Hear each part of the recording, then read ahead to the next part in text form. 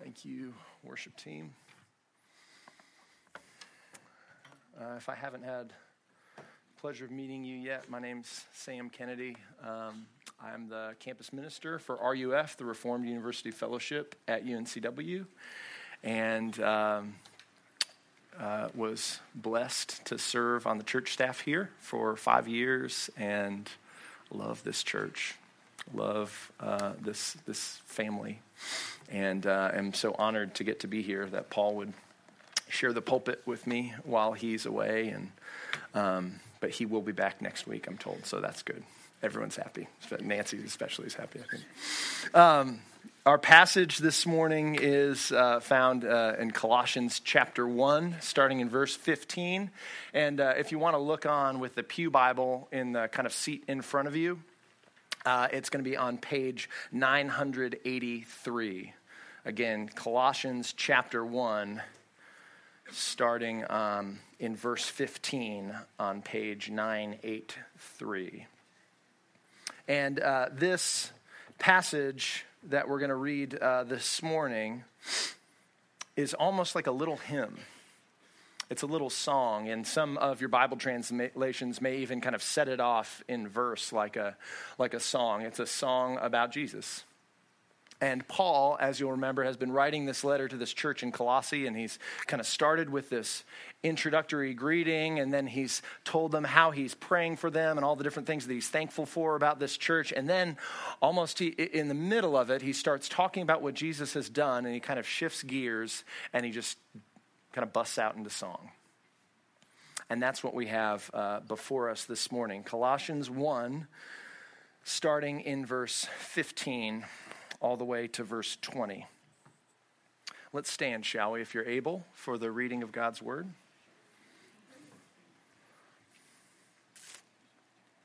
He is the image of the invisible God, the firstborn of all creation.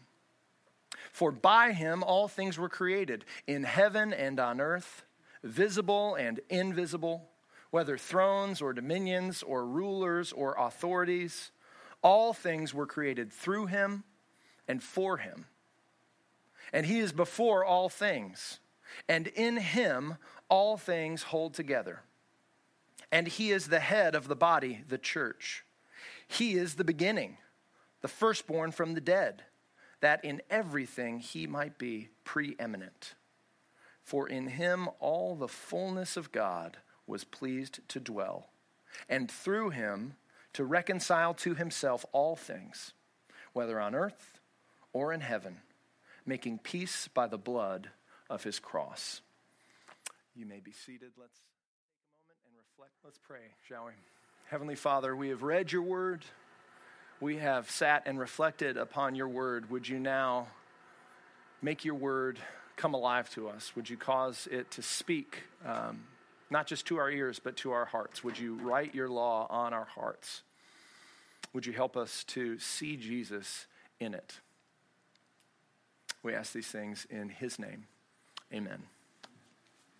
You're going to want to keep your Bibles open if you can, or your phone or whatever you use to look at the scripture on, because we'll just be going right through the text there, and you're going to want to have it to reference and make sure that I didn't just make up everything that I'm saying, that it's actually there. Around 125 years ago, in 1893, they held the famous World's Columbian Exposition in Chicago.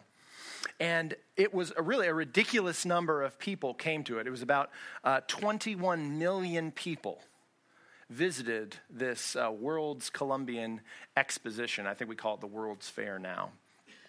And among the features of the Columbian Exposition was the World Parliament of Religions. And what this was is all the representatives of the world's religions met together to kind of share their best points, and even maybe they thought they would come up with a new world religion. Well, the evangelist D.L. Moody was working in Chicago at the time, and he saw this as a great chance for evangelism.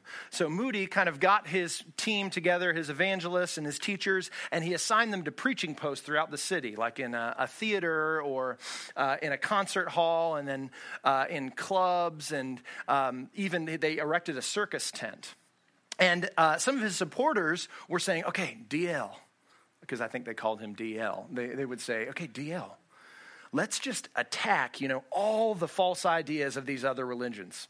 Let's get, because all the religions of the world are here. So let's just kind of, you can kind of break it all down and talk about how they're wrong, and then we'll be able to win them over to the gospel. But this is what D.L. Moody decided to do. He said, instead, I'm going to make Jesus Christ so attractive that everyone is going to turn to him. I'm going to focus on lifting Jesus up rather than, attacking all these errors. I'm going to lift up Jesus. And if people would see him as he is, peerless, supreme, beautiful, all sufficient, that message clearly presented would be more compelling than the best philosophical arguments that he could make. And it was. This Chicago campaign, as they called it, is considered to be the greatest evangelistic work of Moody's entire life. And thousands of people came to Christ. D.L. Moody knew that the question that actually divides all the world's religions, and it even divides real Christianity from the kind of, fake, false versions of Christianity, is this question: who is Jesus? Is he God in human flesh? I'll kind of tip my hand. That's what I think. That's what I believe the Bible says. Or is he not God in the flesh? Is he some kind of lesser being, a kind of JV God, a kind of emanation from God? Did he actually rise from the dead? Was he born to a virgin named Mary? Or is he a myth? Is he some kind of, a superhero or figment of our imagination? Who really is Jesus? This isn't just an interesting question to discuss. This actually has real implications for our lives. The way we answer this question has life and death consequences for us. And there is only one right answer. There's no partial credit. There's 1,000 wrong answers to this question, and there's one true answer. One writer reminded me as I was reading this week that Paul is writing to this church in Colossae who had received the true message of the gospel. And then people were coming in with an alternate kind of version of the gospel. It was kind of like fan fiction about who Jesus is. And so they were saying, hey, you started well with Christ, but we're going to take you deeper in the faith. And that deeper knowledge and that deeper experience of God's power, you're going to be able to get it by following after certain teachings and rituals that, Paul and Epaphras and, the Gospels and the Bible, that doesn't talk to you about. But we've got the kind of secret methods that you need. The people weren't really questioning whether or not Jesus was Lord. They were questioning whether Jesus was enough. And the Apostle Paul responded to this false teaching from the very moment that he opened his letter greeting the Colossians. And he builds up to this moment right now, this kind of song that he breaks into. And the subject of the song is Jesus, about how he is enough. And we need to hear Paul's words this morning because we need a solid answer to some really important questions like this. Is there anyone out there who's actually big enough to make sense of your life? Is there someone who can comprehend you? Is there someone bigger than all the pain that you feel, who sees it and knows it?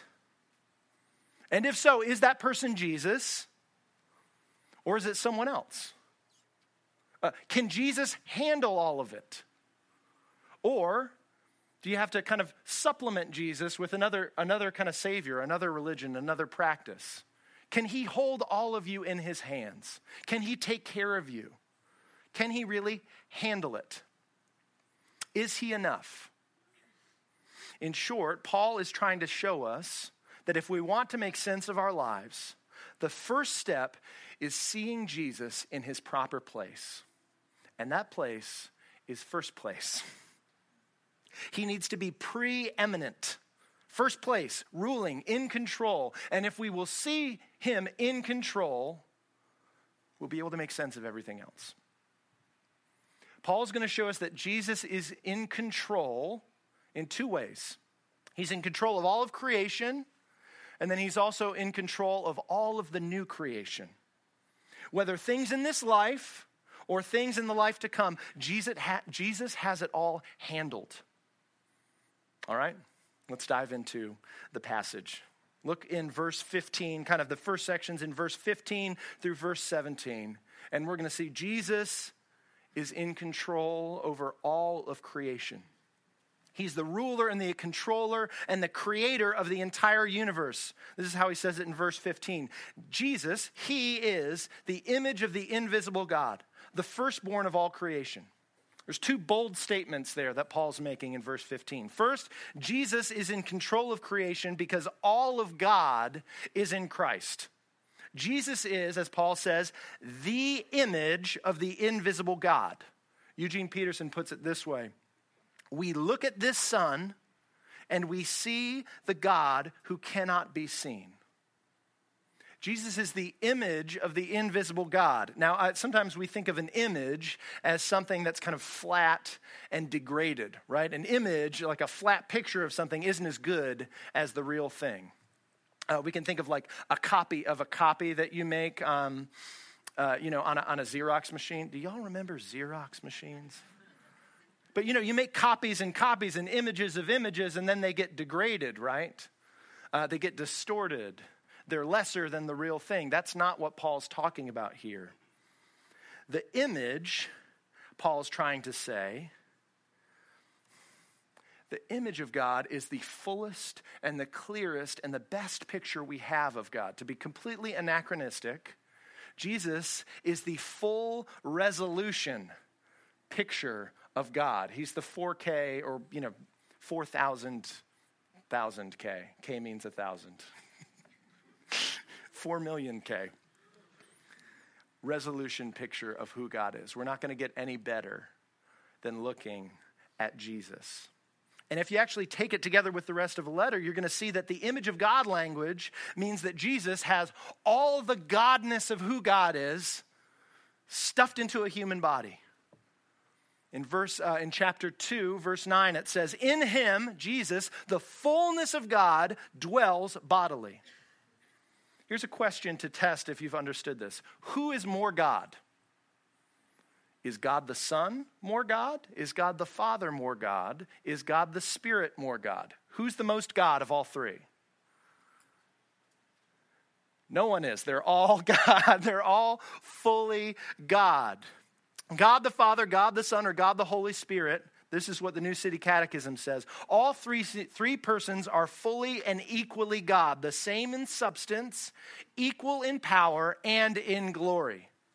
Jesus is not less powerful or less glorious than God the Father.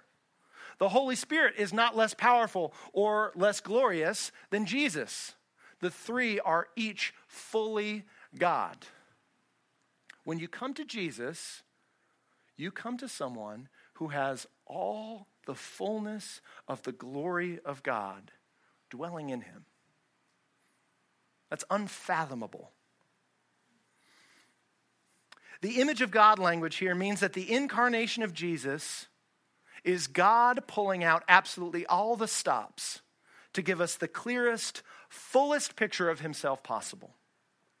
Jesus is the image of God. The fullness of God is in him. And the second bold statement is that Jesus is in charge of creation because all of the universe belongs to him. That's what Paul means by saying the firstborn of all creation. Firstborn here means authority. It means rank. This is inheritance language. The firstborn was the child who inherited. It was the child who took over the kingdom. It was the one who got everything. Paul is saying Jesus is the heir of all things. He's the first in rank. He's the first in honor. And then he kind of explains what he means by this through this series of prepositions. Prepositions are words that kind of show a relationship to another thing. And so Paul kind of praises Jesus with these prepositions here in verse 16. He goes on to explain Jesus' relationship to creation. He says everything in creation is by Jesus, through Jesus, and for Jesus. Everything in the universe, everything that was made through him. That's what John 1 says. Even the invisible parts of creation. Let's just think about that for a second, because this blows my mind. There's a part of creation that we can see, the visible part of creation. And there's this whole other part of creation that we don't even know about, called the invisible part of creation. That's where Paul starts talking about like thrones, powers, dominions, authorities, angels. You know, the stuff in the Old Testament where,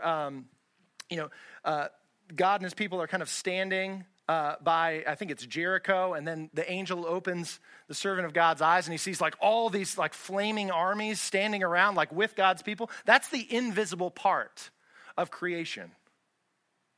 There is so much to this world, so much to this universe that we don't even see, that we can't even put our hands on. And Paul is saying Jesus is in charge of all of that. All of that was created by him, through him, and for him. What this means is if the universe is a house, the cosmos was a house, Jesus is the architect, Jesus is the builder, and he's the one who lives in the house. Not only that, he's the one who's maintaining the house. He's the one who comes by and, makes sure everything's working. He's the one when it's broken, he's going to fix it. He has the home warranty. Jesus is everything. And it says in verse 17, he holds all things together. In summary, Jesus, the God-man, is before all things. And he glues everything together. He's the abiding principle of the entire universe. He's the goal and the end of all things. All things spring forth at his command, and they will return to him at his command. This is how Hebrews 1 says it, and I love this. God appointed Jesus, his son, the heir of all things, through whom, through Jesus, he also created the world. Hebrews 1:3. He, Jesus, is the radiance of the glory of God and the exact imprint of his nature. And, this is amazing, he, Jesus, upholds the universe by the word of his power.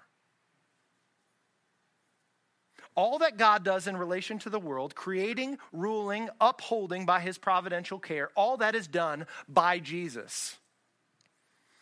Why does the world keep spinning? Why is there still breath in your lungs? Why did the sun come up this morning? Because Jesus said, do it again.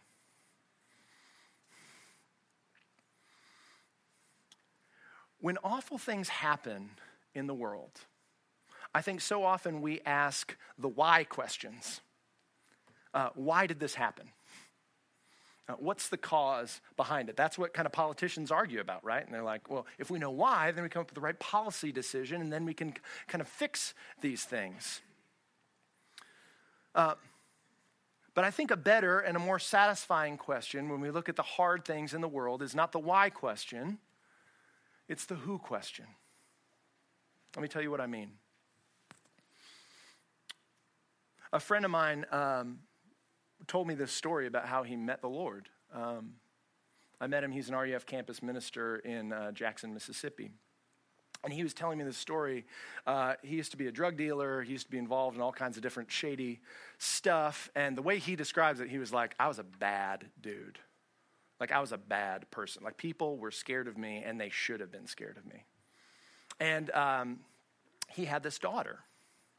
And he didn't really see his daughter very much. She was 4 years old, but every now and then, while his mom was keeping his daughter, he would kind of pick her up and he'd take her to go buy shoes or something, like using his drug money and stuff. And then he'd like take her to the store or buy her candy or something, and then he'd drop her off at her mom's house. And so one time he was driving the car with his 4-year-old daughter, and she's kind of sitting in the car seat in the back, and she looks through the rearview mirror at him, and she says, Dad, why don't you love God? God loves you. And he said, honey, God doesn't love people like me. I'm a bad person. And she said, listen to this. This is so wise. No, God does love bad people. He sent Jesus to die for bad people. And so he says he's driving, and now he's furious at his daughter because he's like, who told her this stuff? And he's talking to her, kind of yelling at her through the rearview mirror. I don't know, parents, if you've ever had that experience where you're trying to have a discussion through the rearview. And he says, okay, if God loves me, why was I born to a poor family? Why did the kids who lived in the neighborhood next to me have all this stuff? Why did my friend die? Why did all this difficult stuff happen? Why? If God loves me, why does my life look the way it is? And this is what she said. She said, because Jesus. And he was like, what? And she said, because Jesus. Because Jesus can fix it. You see, sometimes the why question isn't the best question to be asking. The why question doesn't help us make sense. But if we will answer the who question, if we'll see that it's all because of Jesus. He's the one who is holding our lives in his hands.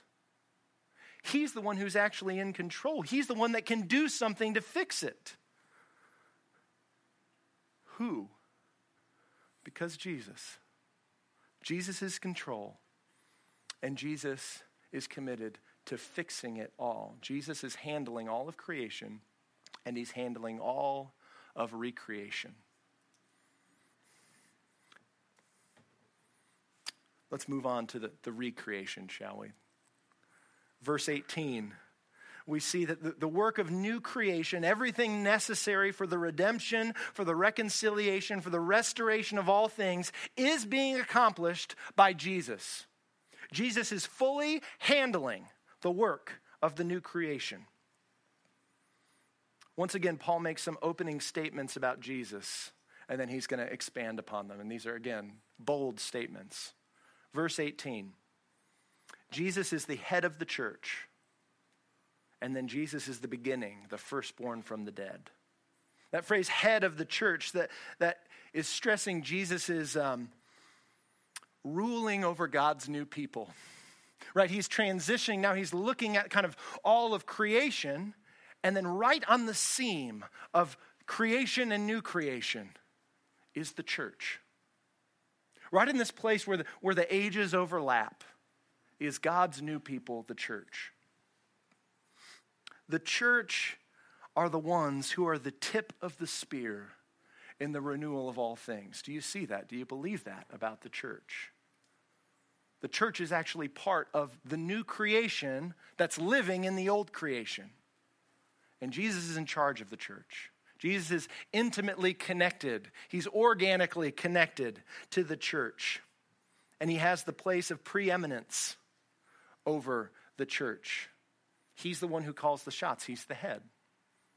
Now, a body with several heads would be a very sick body and a very confused body. If you're coming into the church, you're recognizing that you're not in charge. When you come in as a member of the church, you're recognizing that you don't have sole authority over your life. That you're a member of a body, that the head of the body, the one who rules, the one who speaks, is Christ. And so you come under his authority. Jesus is the head of the church, so he has preeminence in the new creation. But then Paul makes this other statement, Jesus is the beginning, the firstborn from the dead. And when Paul says that, I think he's doing something really interesting. He's reaching back, and I believe that he's quoting the Old Testament, the Septuagint, the Old Testament Greek translation of the first 5 books of Moses. You know, so when people started speaking Greek, all these Jewish scholars got together and they made a translation of the Old Testament into Greek. And so that was the Old Testament that a lot of the early members of the church grew up learning and reading. And so I think Paul's quoting Genesis here. Because the first words of Genesis in the Greek Old Testament are en arche, in the beginning. And then Paul says, Jesus is the arche. Jesus is the beginning. He is the new Genesis. He is the creator. He's the recreator. He's the new creator. He's the guy who makes the new creation, just as he was the guy who made the old creation. And then he connects that idea, that new Genesis idea, to this another firstborn phrase. And he says, Jesus is the firstborn from the dead. Now remember, firstborn has this idea of kind of first in rank, but it also can have this idea of kind of first in order, right? The firstborn son is the first son, the one who has priority in time, not just priority in importance. Well, Jesus actually has both. He both rules over the dead, and he's the first person to conquer the grave. He's the first person to break free from the power of the dead. We have in Jesus the first fruits of the new harvest of resurrected people. We look at Jesus and we see his resurrected body and we go, that's what's going to happen to everyone who is connected to Jesus. That's what 1 Corinthians 15 says. But he is also the ruler. He's the conqueror of death itself. How did this conquering happen? Paul gives us a summary of the gospel in verse 19. He says the conquering happened through the incarnation and death and resurrection of Jesus. For in him all the fullness of God was pleased to dwell, incarnation. And then through him to reconcile to himself all things, whether on earth or in heaven, making peace by the blood of his cross. The life and the death and the resurrection of Jesus released a power that set these locked up gears into motion, where the old order of things is passing away and the new creation is here and is coming. And the one person that accomplished that is Jesus. No one else did that. Jesus did that. Jesus handled all of that. Now, that's a big statement, I know. Remember, Paul is dealing with people who don't want to reject Jesus, but they're looking for kind of supplementary saviors. They're looking to get, hey, we've kind of passed the test, I guess, but now we need some extra credit. And so they're going to go outside of Jesus to get the things that they feel like are lacking in Jesus. But Paul is saying there is no reconciliation outside of Jesus. Only in him does the fullness of God dwell. Jesus has to have first place. Jesus has to handle all of your life, or he doesn't handle any of it. Paul is saying only Jesus is worthy and able to secure your salvation. This is what I think John is talking about in Revelation. This is what I think Revelation chapter 5 is depicting. And I don't know if you remember this scene, but John's there in the throne room of God. And there's this scroll.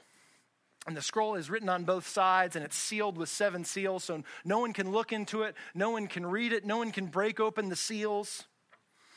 And the scroll represents God's purposes for human history. It represents his covenant with man and his eternal judgments and his decrees to create and to redeem and judge. All of that is on the scroll. And nobody can make sense of it. No one can handle it because no one can open the scroll and read it.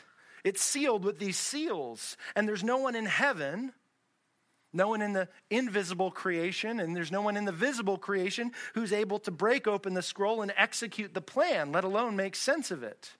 And there's this buildup because every creature in the throne room of God is crying out. It's like what Paul says in Romans 8 about the creation all kind of groaning in eager expectation. They're going, how long is this going to go on? Won't anyone open the scroll and make sense of things and set everything right? And then finally someone says, hey, there is someone. There is someone who's worthy. The Lion of the tribe of Judah. And so you're expecting to see this conquering kind of kingly figure, right? Like kind of King David, the Lion of the tribe of Judah. But then John looks, and on the throne, he doesn't see a lion.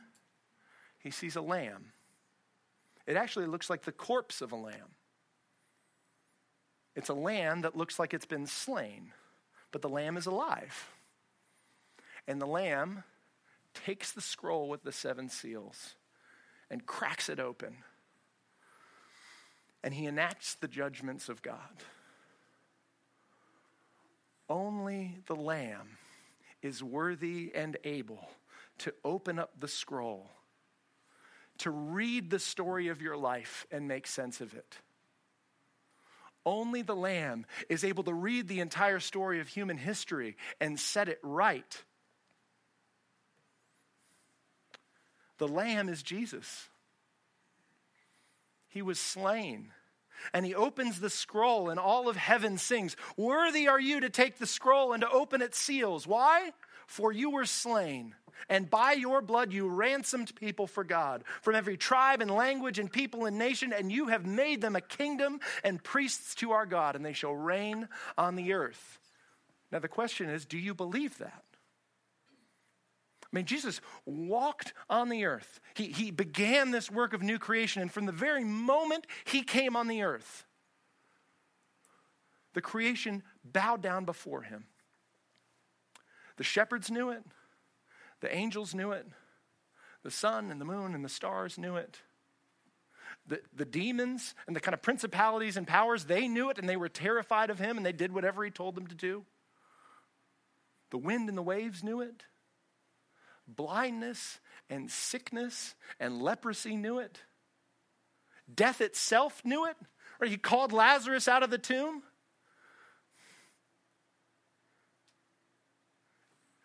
Are we really going to look for healing and power outside of this man? Is there anything he cannot do? Death and the grave itself could not hold him. And so what Paul is saying, why would you possibly want to add something to what he has done? How could you possibly make him more powerful by adding something to him? If you add to him, you subtract from him. You come to him and to him alone. Now, most of us, we don't walk around kind of doubting Jesus' ability to forgive our sins, I think, if we're Christians, because we say these things and we know, oh, no, he died for my sins on the cross. But sometimes people will say, or churches will say something like this. Now, Jesus did his part. Now you do your part. Jesus' death kind of gets you 99% of the way to there, and here's what you have to add to it to kind of enact it and make it work. You have to add your sincere faith. You have to believe with all of your heart. And the question is, how sincere do I have to be? Am I sincere enough? Have I really believed in Jesus with all of my heart? Do you see where the problem is? If you have to add anything, you can never be sure that you've added enough, right? Or some people will say, yeah, Jesus has kind of died for everything, but here's what you have to do. You also have to add like the merits of the saints. This is what the medieval Catholic Church said. And also, it's not enough for Jesus just to pray for you. You also have to have like kind of Mary pray for you, and you can like have all these other saints kind of pray for you too. And it's like Jesus plus this kind of, cast of characters, they're going to kind of get you into heaven, and they're going to get you out of purgatory, and they're going to secure your salvation. And what Paul is saying, no, it's just Jesus that does it. If you add to him, you subtract from him. Jesus' blood reconciled all of it. He paid it all, like we sing in the song, which means there's nothing left for us to pay. We just receive it and believe it. Now, that's the first trap that we fall into, is just kind of thinking we add something to Jesus' death. But the other trap is more subtle, because most of us don't go around kind of wearing our fallenness as a sense of guilt, right, that needs to be kind of atoned for by Jesus' work or by someone else's work. Most of us walk around wearing our fallenness as a sense of unworthiness, as a sense of not enoughness. And so we don't really go around looking for salvation. We go around and we wake up in the morning and we go, what do I need to be okay? What do we need to really feel like my life is enough? And we kind of fill in the blank with work, I need to kill it at my work this week. Friendships, I need people to think well of me, and then I'll feel like I'm enough. Then I'll feel like I'm okay. I need pleasure today. I need to be free from pain today. I need to have a certain body shape. I need to have that next purchase. I mean, fill in the blank. Whatever it is, that thing that you're striving for, that thing that you feel like, yeah, Jesus is fine, and he gets me most of the way there, but I don't feel enough without this other thing. What is that? That's your supplemental Savior is what that is. And Paul is saying, you come to Jesus with all of it. Come to him with all of your need, with all of your unworthiness, with all of your guilt, with all of your shame, all of that, and he will hold it all together, and he will reconcile it all and bring peace to all of you through his blood shed on the cross. All of that is included in the all of this that it's talking about. All things. Your sins and also that feeling of not enoughness. So what Paul is saying, come to him and stop wearing yourself out with supplemental saviors. So Jesus is coming to you and to me this morning, just like he came to the woman at the well. I don't know if you remember that. The woman in John chapter 4. She'd been running from husband to husband. She was desperately hungry for someone to accept her, someone to love her, someone to welcome her in, someone to give her that sense of beauty and dignity. And she was repeatedly rejected, repeatedly let down. She was hungry and thirsty for love. And she couldn't find anyone to truly love her. But listen to what Jesus says to her. If you knew the gift of God, woman, if you knew who I am, you would ask me, and I would give you living water. And everyone who drinks of this water that I give you, will never be thirsty again. The water that I give you will become a spring of water, welling up to eternal life. Do you believe that? Will you come to Jesus? He is enough. He is worthy. He is able. Bring all your sin to me, he's saying. Bring all of your thirst for life and love and healing and wholeness to me, and let me satisfy it. Jesus is saying, if you knew the generosity of God, if you knew who I am, you would never try to seek to be satisfied outside of me. He's saying, come to me, thirsty person. Come to me, sinner. Drink deeply and thirst no more. Jesus Christ, the cosmic Lord of creation and the Lord of redemption, is holding all of it in his hand. He is handling it all. And unless we know him and unless we see him, we'll never be able to make sense of the rest of our lives. John Newton says this, what think ye of Christ is the test, to try both your state and your scheme. You cannot be right in the rest until you think rightly of him. We cannot be right in any of it unless we think rightly of Jesus. Let's pray. Lord Jesus, we come to you.